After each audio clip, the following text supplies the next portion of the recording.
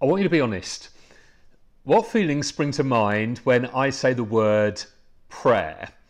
My guess is that for many of us, it feels really boring, feels like a bit of a drag, it's a bit of a duty or an obligation. But at the same time, you kind of feel guilty about your lack of prayer, which is no great surprise. I mean, I think our day and age has got to be one of the hardest times in all of history to pray. For all sorts of reasons, like there are multinational corporations spending billions of pounds on marketing campaigns with one goal in mind, namely to distract and addict you.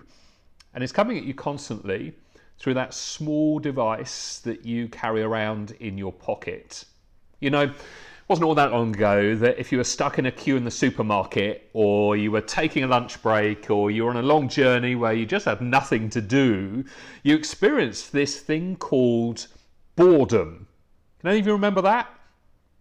Some of you, I'm guessing, are too young to know what on earth I'm talking about. It was a long time ago, like 20 years ago. There used to be those little moments in the day where there was absolutely nothing to do, that were like these potential opportunities to pray. A minute here, 5 minutes there, to wake up to the reality of God. But now, I think for the most part, pretty much all of those moments are gone. Our instinctive reaction, isn't it, has shifted from reaching for God to reaching for our phone. We put it out and check the news or the weather or one of our many social media accounts, or we send a message or check something out on Google. We also have more money, or at least access to credit, than any other generation. And let's face it, money can often do what prayer can do. It's like we can buy our way out of trouble. And with more money, I think comes more activity. Let's go out, let's take a holiday, let's do this, let's do that. And so we're busy doing stuff. We're always on the go. Most of us just don't have time to pray. And then on top of all of that, the secular culture that we live in just breeds cynicism and sucks away our faith. Like, even if we pray and our prayers are answered, we kind of wonder whether that thing would just have happened anyway. Like, was it just a coincidence? My point is, for many of us, not all of us, but for many of us, prayer is the weak point in our Christian lives. But we must get to the bottom of this, because as we read through the Gospels, it's really hard to get past the fact that for Jesus, prayer was absolutely the center point of his life. It was woven into the fabric of his day-to-day existence. It was a vital part of his whole humanity. He made time for it even when he was incredibly busy. He would stay up all night because for Jesus, prayer was even more important than sleep. And it certainly didn't seem like a drag for him. It wasn't like a duty to check off his to-do list. It seemed like he really enjoyed praying. Now, all that to say, the verses we're going to be reading today, they give us a really helpful insight into why prayer was such a priority for Jesus. And on top of that, we're going to get some advice straight from the mouth of Jesus about how to actually go about praying, as well as a few words about how not to pray. Let's read what he says. Matthew 6, picking it up in verse 5. When you pray, so Jesus just kind of assumes we do pray. Doesn't say if you pray, he says when you pray. Don't be like the hypocrites who love to pray publicly on street corners and in the synagogues where everyone can see them. I'll tell you the truth, that is all the reward they will ever get. But when you pray, go away by yourself, shut the door behind you, and pray to your Father in private. Then your Father, who sees everything, will reward you. When you pray, don't babble on and on as the Gentiles do. They think their prayers are answered merely by repeating their words again and again. Don't be like them, for your Father knows exactly what you need even before you ask him. Now, I don't know what you think, but I suggest we get a very clear picture here of what prayer is. It's simply talking to God. In other words, it's all about relationship. And as you know, relationship requires conversation. But the end goal of conversation isn't merely to talk, it's to connect with, it's to experience someone else. And I'll suggest it's exactly the same with prayer. The end goal is connecting with and experiencing God, who Jesus here is at pains to stress is our Father. Jesus clearly thought of God as his Father. And get this, he wants you to do the same. Twice in verse 6 and again in verse 8, Jesus refers to God as your Father, and then in verse 9 as our Father. Now look, I recognise this is incredibly hard for some of you. The whole breakdown of the family over the last few decades, I guess a lot of you have a fractured relationship with your father. And so to kind of think of God as your father isn't necessarily a positive thing. For many of you, it kind of triggers emotional pain and trauma from your childhood.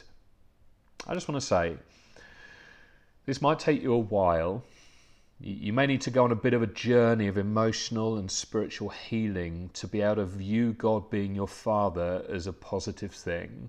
But I would say that is a journey that is well worth taking, because for Jesus, this really matters. It is the number one thing you need to understand about prayer. And the reason why this is so important is because what comes into your mind's eye when you pray, what springs to mind when you think of God, who you pray to, that will ultimately make or break your prayer life. John Tyson, church leader and writer who I've had the privilege of meeting on a couple of occasions, he puts it like this: unless you break the stronghold of false images of God in your mind, you'll never be drawn to prayer. The angels have been locked in a room with God for thousands of years, and they still haven't got past the word holy, holy, holy, holy. If you're bored with God, you may be the person who's boring. When you break through that boredom, you'll be drawn to the glory of who God really is. So think about it. If you picture God like a grumpy old man up in the sky who's mad at you for not praying enough, or if you think of him as the CEO of the universe governing everything and you're just like a minion and he doesn't really have time for you, so why bother him when he's got way more important things to be focusing on? Or if you think of God more like an energy force than a person, then I guess you'll never want to pray. You'll never have this hard attitude of, I really want to be with him. But if you think of God as your Father, that is a whole different story. For starters, it prevents you falling into the two wrong ways of praying that Jesus touches on in this passage. First of all, in verse 5, where he warns against praying publicly on street corners and in synagogues so everyone can see you. And then down in verse 7, where he's pretty scathing, isn't he, about babbling on and on, repeating the same words again and again. Now look, before we either congratulate ourselves for never having prayed in our lives publicly on a street corner, or for that matter in a synagogue, or if we fear that God is now against us because sometimes our prayers might resemble babbling, the key here, I think, is the heart behind these things. It's not so much about these specific actions as the motivation that's driving them. And really in both cases, if you think about it, it's all about impressing others. Jesus is saying that if you pray in public so as to impress the people around you, then you may be rewarded in the moment by people thinking you're really very spiritual, but it will be short-lived. You may get the momentary applause of your friends, but you're missing out on connecting with your Father in heaven and the way, way, way deeper reward of experiencing more of the richness of his presence. And If you feel as though you have to try and get God's attention by praying these really long, impressive prayers, or saying the same thing over and over and over and over again in some desperate attempt to manipulate him into answering, then you're turning God into a begrudging giver and prayer into a burden. And once again, you're missing the point completely, because he's your Father. He already cares deeply for you. You don't have to get his attention. He already accepts you and welcomes you as a dearly loved child. On top of that, you don't have to keep repeating yourself in the hope of being heard. Jesus says, doesn't he? Don't be like them, for your Father knows exactly what you need even before you ask him. Listen, knowing that God's your Father leads to tremendous freedom. Freedom from what other people think of you. Freedom where you can speak honestly to God about your needs. Freedom to bring your requests with confidence. Freedom just to be yourself and get your words jumbled up every now and again and express emotion, and through it all to know that God is good and he's for you and he's with you, and that the primary goal of prayer is joyful, grateful, worshipful enjoyment of your Father's company. Now, having cleared all of that up, Jesus then moves on to teach us how to pray. Verse 9, pray like this. And you know what? I think he actually meant it, that when we pray, we should pray like this. Our Father in heaven, he says, may your name be kept holy. May your kingdom come soon. May your will be done on earth as it is in heaven. Give us today the food we need, and forgive us our sins as we have forgiven those who sin against us. And don't let us yield to temptation, but rescue us from the evil one. Now, I think we should view this prayer in two halves. Do you notice how the first half is all addressed to God? Your name, your kingdom, your will. And then in the second half, Jesus focuses on the community of his followers. Give us, forgive us, rescue us. Now, just by way of an aside, could be wrong here, but I reckon Jesus is structuring this whole prayer around his teaching on the very highest value of the kingdom of God, the greatest command of all. Remember what it is? Love God with all your heart, soul, mind, and strength. And then love your neighbour as yourself. Seems to me that Jesus has given us a model prayer that reflects those two crucial priorities, where we first of all orient ourselves to the Father and express our loyalty, our allegiance, our love to him and his priorities in our world. And then we turn our attention to us. And again, I think when he says us, he means us. Even though in most of our minds, I guess when we think of this prayer, we think in terms of me. Give me my daily bread. Forgive me. Lead me not into temptation. Rescue me. But Jesus says us. And so there's some kind of communal element to this prayer. So this prayer gives us a model, or if you like, a template for how we can pray into Jesus' teaching about the kingdom and his command to love God and love our neighbour.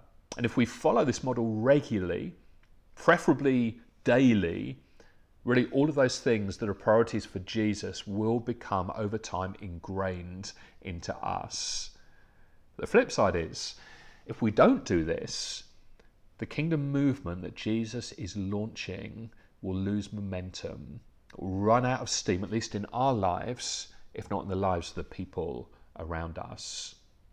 So every line reflects something that Jesus thinks we need to be reminded of daily.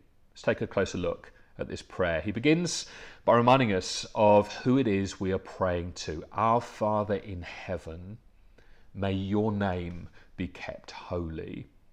Now this word holy speaks of God's uniqueness, He's one of a kind. He's other. He is set apart. It's like Jesus wants us to remember this because we live in a world, don't we, that certainly doesn't think of God's name as being holy or unique or other or set apart. His name isn't respected. It isn't revered in the way it should be or one day will be. And so Jesus wants us to join with him in praying for God's reputation to be restored in a world that is very much hostile to him. And really, the key way this will happen is through praying, verse 10, may your kingdom come soon. May your will be done on earth as it is in heaven. Now don't miss this. Jesus is implying that the main way his kingdom comes and his will is done on earth as it is in heaven is through prayer. Let's be honest. I think we often act as though it's through our hard work. It's through lots of activity. And that's all fine. I'm not saying don't do anything, but the main way is through prayer. Meaning that for Jesus, our prayers change reality. Our prayers usher heaven into earth. That the kingdom of heaven comes crashing into the present, erupting into our reality as we pray, bringing healing, bringing salvation, bringing righteousness, bringing justice. Now look, most of us don't believe this, or else surely we'd pray a whole lot more, wouldn't we? In reality, I suspect that a lot of us are so bent towards this idea that what's going to happen is going to happen with or without our prayers that we don't feel any urgency or any compulsion to pray. What Jesus is saying here is that when we pray, something happens. And by implication, when we don't pray, some of those things don't happen. It's like life is on one trajectory, you pray, and something changes, and life ends up being on a completely different trajectory. Or you don't pray, you watch Netflix instead, and guess what? Nothing changes. But I don't think most of us really believe this, do we? It's like prayer is pretty deathly. The writer Dallas Willard puts it like this. He says, God's response to our prayers is not a charade. He does not pretend that he's answering our prayer when he's only doing what he was going to do anyway. Our requests really do make a difference in what God does or does not do. The idea that everything would happen exactly as it does, regardless of whether we pray or not, is a spectre that haunts the minds of many who sincerely profess belief in God. It makes prayer psychologically impossible, replacing it with dead ritual at best. And of course, God does not respond to this. You wouldn't either. And so, when you pray, come with anticipation that you have the potential to change reality. You get an opportunity to partner with the Spirit of God to bend reality in the direction of God's will done on earth as it is in heaven. Now let's just pause there for a moment. Because if we truly believed all this, it would have the potential to unlock a whole new dimension of prayer for you and for me. Just let it sink in.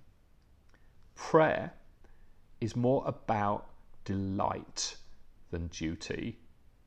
Yeah, it's a discipline, but it's a means to an end. And the end is relationship with our Father who loves us deeply and only ever has good intentions towards us.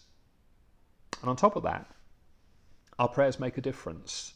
There are things in your life right now and in the lives of people you know that won't change unless you pray. Listen, God's kingdom comes and his will is done on earth as a result of our prayers. Now, when we believe all of this, then, and only then, are we ready to move on to the second half of this prayer. You see, without it, our prayers for the needs of our community are at best going to be half-hearted and lacking in faith. But from a place of confidence in who we're praying to, and confidence in the effectiveness of prayer, we can then pray with confidence. Give us today the food we need, and forgive us our sins as we have forgiven those who sin against us. And don't let us yield to temptation, but rescue us from the evil one. In short, we're acknowledging that God is the source of everything we need, both physically, whether it's literally food in our cupboards or a job or financial provision. God wants us to bring our own needs and the needs of our community to him so he can provide. He's also the source of everything we need spiritually, whether it's forgiveness, his leadership, his deliverance. So in closing, here's what I'd like to invite you to do. Over the next week, why don't you pray through the Lord's Prayer every day? Remember, it's not so much about praying it as liturgy as using it as a model to shape what and how you pray. So pray a line and then use it as a springboard for your prayers. And to help you do this, if you check out the Church Central podcast every weekday for the next couple of weeks, I'm going to work back through this prayer bit by bit, equipping you to use it in your own praying. Now, I admit, all of this might feel more like a discipline to start off with, but discipline over time leads to delight. Like, without fail, all of the committed, faithful prayers I know are also the most peace-filled, joyous, radiant, bursting with hope people I know. And I just don't think it's a coincidence.